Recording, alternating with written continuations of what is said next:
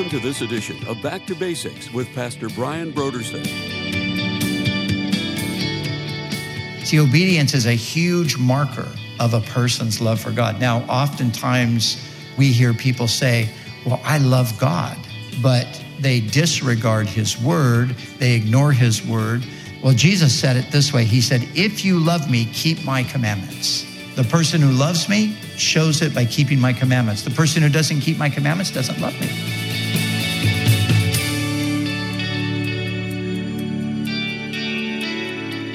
Today on Back to Basics, Pastor Brian continues his study in the Gospel of Mark. Join us as Pastor Brian begins his teaching on Mark, chapter 12, verses 29 through 33, in a message titled, The Great Commandment.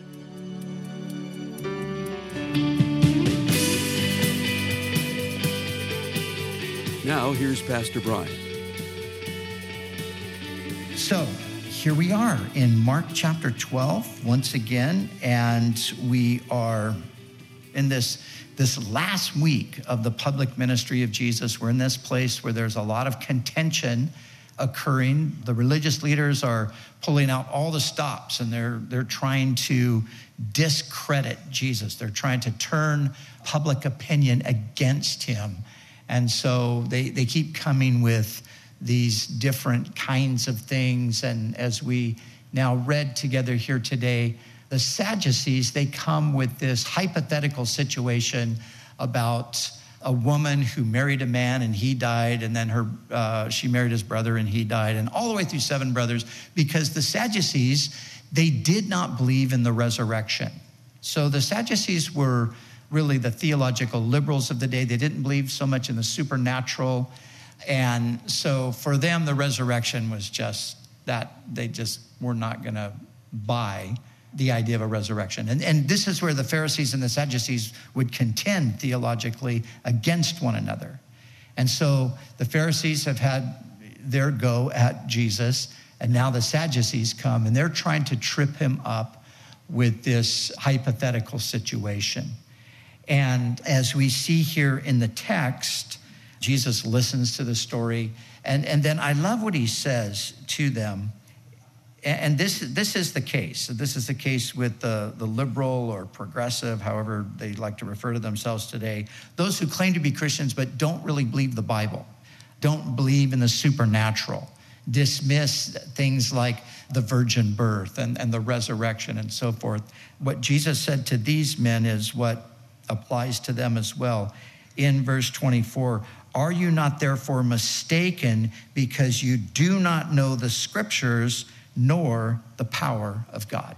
That's their problem. They didn't know the scriptures and they didn't know the power of God. Now they thought they knew the scriptures. And then Jesus just goes on, they don't believe in a resurrection. Jesus says, what about the burning bush passage? How did God introduce himself to Moses? He said, I am the God of Abraham, Isaac, and Jacob. Not I was the God of Abraham, Isaac, and Jacob. I am the God, implying that they're still alive. And so that's where Jesus showed him, you don't know the scriptures. You think you're authorities on the scriptures. Now, another quick thing about the Sadducees, the only part of the Bible they actually believed or saw as legitimate were the first 5 books of Moses. So if you were a Pharisee and you were trying to dispute with them about the resurrection, you could only use the books of Moses, and they were convinced that in the books of Moses there was nothing about a resurrection. Jesus said, oh, you don't really know the scriptures, do you? Because let me quote to you from Moses. And it was from Moses that he shut them down. So now, as this thing here happens, we read in verse 28, then one of the scribes came, and having heard them reasoning together, perceiving that he had answered them well, asked him, which is the first commandment of all? So here's a scribe, and he's probably more of the Pharisaic party, but he hears the answer of Jesus and he thinks, wow, that was really good. This guy's sharp. And so he comes now with a question. And the context reveals that he's sincere. And Jesus even, at the end of the story, Jesus says, you're not far from the kingdom to him. But his question is, what is the first commandment, or as Matthew puts it, what is the great commandment? What is the great commandment in the law? And Jesus quotes to him from again, the books of Moses, he quotes to him from Deuteronomy. And this is what is known as the Shema.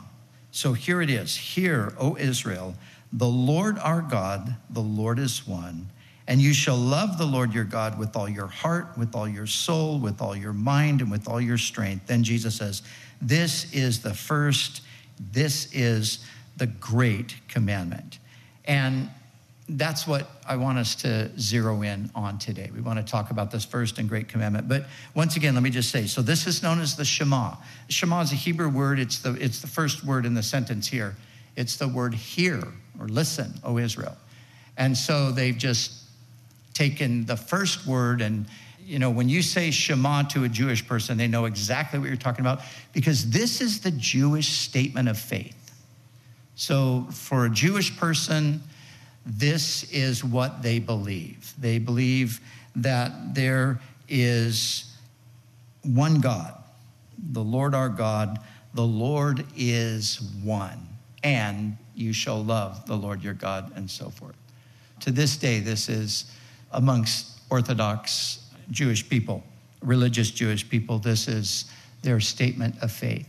Now, one just little quick side notes.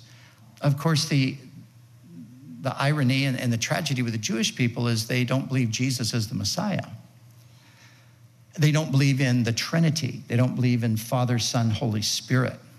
They believe that God is just an absolute unity, just an absolute one. But you know what's amazing? In the Shema itself, where it says the Lord our God is one, the Hebrew word is not the word that means an absolute one, which there is a Hebrew word that means that. It is a word that means that the Lord our God is one as what you would call a compound unity. That the Lord our God is one, but made up of more than one. So, but here looking at the Shema, looking at what Jesus said, this is the first, this is the great commandment. And in this command, here in verses 29 and 30, we are told three things.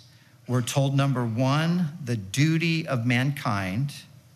Secondly, we're told the measure of that duty. And thirdly, we're told the reason for that duty. And so those three things are what we're going to look at. What is the duty of mankind? The duty of all people is to love God. That's what Jesus said. This is the first, this is the greatest command. Love God, paraphrasing, with everything in you. That's the first and the great command.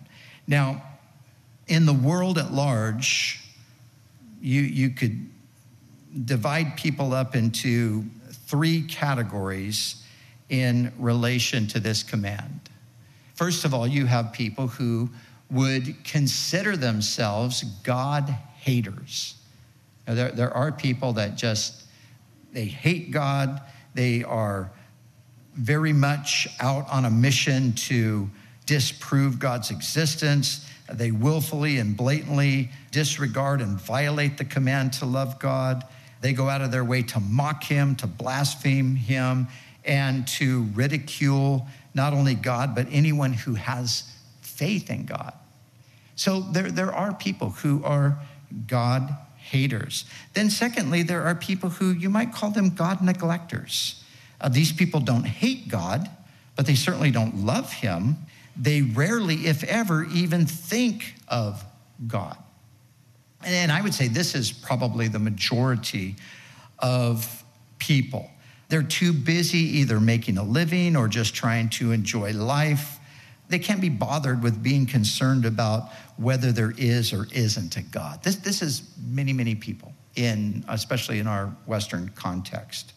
And then you also have, and I'd say, the ratio between the God haters and the third category, the God acknowledgers, is probably similar. You have people who just, they're willing to acknowledge that there's probably a supreme being, but that's about as far as it goes. They might even have some admiration for the great designer behind the design and that sort of thing. They are people who would be defined as deist or theist. the difference between a deist and a theist is not a whole lot of difference, although there is a little bit. A deist sees God as having been involved at one time in the very beginning, just starting everything, putting everything in motion, and then completely disengaged from that point forward, where a theist sees God a little more involved. In the church, you have people who you might call the interested. They're the spiritual inquirers. For them, religion can be a good thing. It can be positive. It helps balance out one's life. It's a good thing for your kids. You know, you want your kids to have some sort of a moral foundation, so you're going to take them to church. And, you know, might be something that will help you have a more positive attitude and even more success in your career. Those are the interested. People come to church. Then there's people that are the informed. They're kind of a step further. They know a little bit more. And yet for them, their faith is more in their head. It's not so much in their heart. They're content just to be a church member. The idea of having some intense love for God, that's not on their radar. They're more just like, I go to church. And they're cool with that. And then you might even have another category of people who are enlightened. People who actually have a deep interest in spiritual things, a deep interest even maybe in theological things, and maybe even a deep interest in the Bible. They're passionate for the causes of Christ, or what are perceived to be the causes of Christ, but not necessarily passionate for Christ himself. See, Christianity to them is a system of belief to be rigidly adhered to rather than a personal relationship with the living Savior to be enjoyed. But all of these fall short of the Great Command, because the Great Command, as we see, is to be lovers of God. We're to be lovers of God, and not God just in some vague sense. Of course, people can say, oh man, I love God. And then you press them, okay, well, like who's God? Well, just God. There's no real defining of who God is. So again, it's just the idea that, I love God, but there's so much ambiguity. We don't know who the God is that they're loving. The Bible says we're to love the Lord our God, the one who created all things, the one who made us. And of course, Israel understood that. Hear, O Israel, the Lord our God is one. And of course, here we have, in the Old Testament text, we have the name Yahweh. That's who we're to love. We're to love the one God, the God who is the Father of the Lord Jesus Christ. So this is the command, to be lovers of God. Love implies a number of things. It implies emotion, but it also implies devotion, commitment, and obedience. So devotion, commitment, and obedience. See, obedience is a huge marker of a person's love for God. Now, oftentimes we hear people say, well, I love God, but they disregard his word, they ignore his word, they insist that they don't have to, submit to that word. They say, well, I don't really believe God said that, but I really love God. Well, Jesus said it this way. He said, if you love me, keep my commandments. The person who loves me shows it by keeping my commandments. The person who doesn't keep my commandments doesn't love me. And the commandments are, he's generalizing there. It's the command to love God and to believe in him. So that is our duty. Our duty is to love God. But the measure of that duty then, Jesus goes on to tell us that we are to love God with all our heart, soul, mind, and strength. We are to love God, in other words, with our entire being. And, Paul, when he would write the letters to the churches, he would say things like, whatever you do, do with all your heart as to the Lord. And that's what he's talking about here. Loving God with your heart, loving him with your soul, loving him with your mind, loving him with your strength. How do I do that? Just do whatever you do it as unto the Lord. And that then makes every aspect of life potentially an act of worship. Now, thirdly, we have the reason for our duty. Our duty is to love God, and we're to love him with everything in us. And the reason for that is because, as Jesus says here, he refers to the Lord as our God. It's because he is our God. He's your God. He's my God. And he's our God by number one, creation. We talked about this a little bit recently when we were talking about the DNA and all of that, remember? But this is the truth. We exist because God made us. I'm standing here talking to you today, and you're sitting here listening to me today because God allowed it to be so. He planned it to be so. He created every one of us. He created our bodies. He created our souls. He created the earth that we live upon. He created the air that we breathe and the food that we eat and the water that we drink and just all that we have. We have because God created. And so it is a completely reasonable thing to have as our first duty as human beings to love God, because if it were not for God, we would not have a life, period.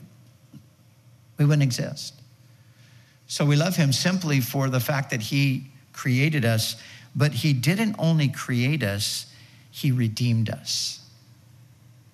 The word redeemed means to buy back. And you know the story. God created humanity, but humanity, mankind, Adam and Eve, sold themselves into slavery to sin by surrendering to Satan. What God did is he bought us back out of that slavery. That's what the word redeem means. And Peter tells us that we were not redeemed with perishable or corruptible things like silver and gold.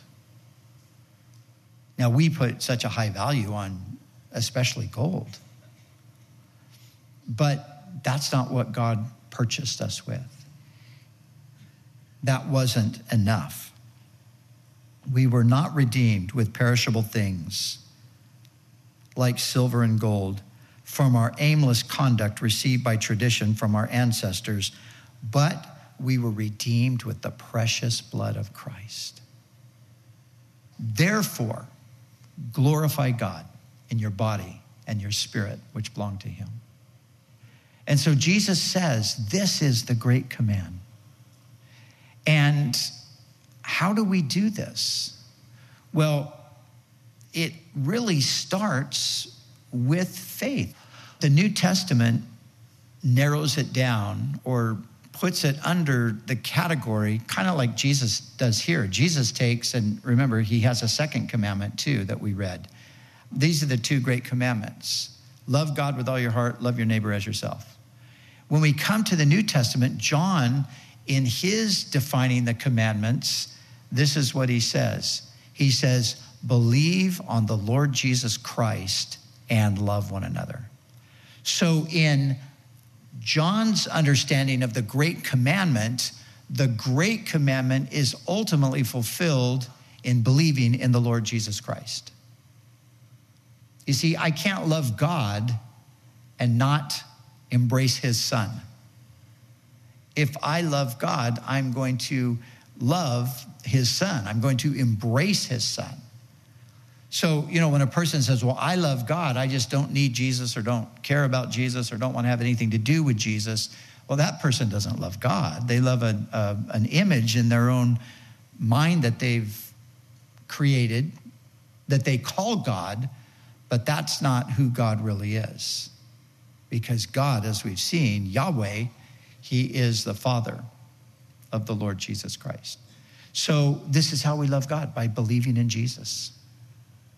And when we believe in Jesus, God's Spirit takes up residence in us, and now we're no longer our own. We're the temple of the Holy Spirit. We're not our own. We were bought with that price. So what do we do with our lives? We glorify God. We glorify him. We love him with our heart, with our soul, with our mind, with our strength. And, you know, that sounds like a tall order, and it really is. And if it were left up to us, guess what? None of us could ever do it. No one has ever, with one exception, loved God entirely. And the one exception is Jesus. But everyone else, regardless of who it was, everyone else has fallen short of this requirement of loving God with everything in us. But because Jesus didn't, because Jesus actually did do it, then as we believe in him, his obedience to that is then put on our account. See, that's what the gospel is. We're all called to love God. We failed, we fall short, but Jesus loved God. And as we trust in him, that love that he has for God is put on our account, and God looks at our account and says, yep, they love me. And they love me because my son loves me and they trust my son. And that's how we fulfill this command. But now, as we are believers, as we are those who have put our faith and trust in Jesus, now because we're indwelt by the Spirit, we have this power beyond ourselves in order to pursue this love for God. Now, don't think I will ever in my lifetime love God perfectly with heart, soul, mind, and strength. But I want to try. I want to pursue that. I want to seek that out and seek to please the Lord. But my relationship with him and my eternal destiny is not dependent on whether I attain to that or not. That's already taken care of because of what Jesus did. So you see, Jesus gives us the standing before God as though we do love God perfectly, but he also gives us the strength, the power through the Spirit to actually do the command, to love God with our heart, soul, mind, and strength. And so as we look at our own lives, as we close today, and, you know, I would imagine we're all going to say, wow, I fall short of that. But here's the good news. All you do is say, Lord, you know I fall short of it, but Lord, I want to love you like this word says. Would you help me? Would you strengthen me? Would you give me the grace and the power that I need? And guess what? God will. You know, Paul says an interesting thing when he writes to the Thessalonians. He says, may the Lord direct your heart into the love of God. How do we love God? The Lord directs our hearts into the love of God. That's amazing. In other words, Jesus helps us to love God. And so that's what we do. We just ask him, Lord, help me. Help me to love God the way you said we should when you said that this is the first and the great commandment.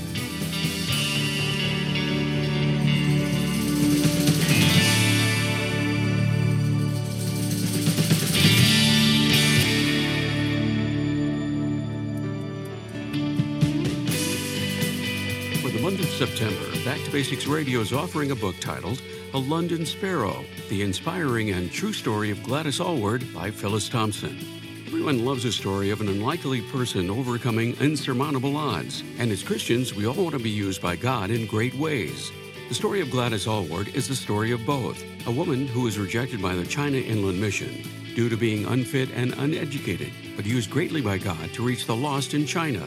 A London Sparrow chronicles the Christ-led adventure of Gladys Aylward's perilous and solitary journey from London to China through a war zone and prison. Be inspired by what God can do through a life that is surrendered to Him. We encourage you to call us right now.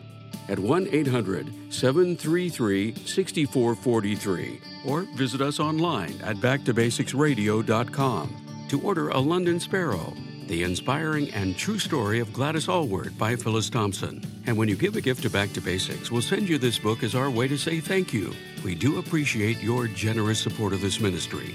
We'd also like to remind you that all of our other resources are waiting for you at backtobasicsradio.com or by calling our request line at 1-800-733-6443. That's 1-800-733-6443. Our desire is to encourage you in your daily walk with God. We'll continue tomorrow with more valuable insights from Pastor Brian as we study together in the Gospel of Mark.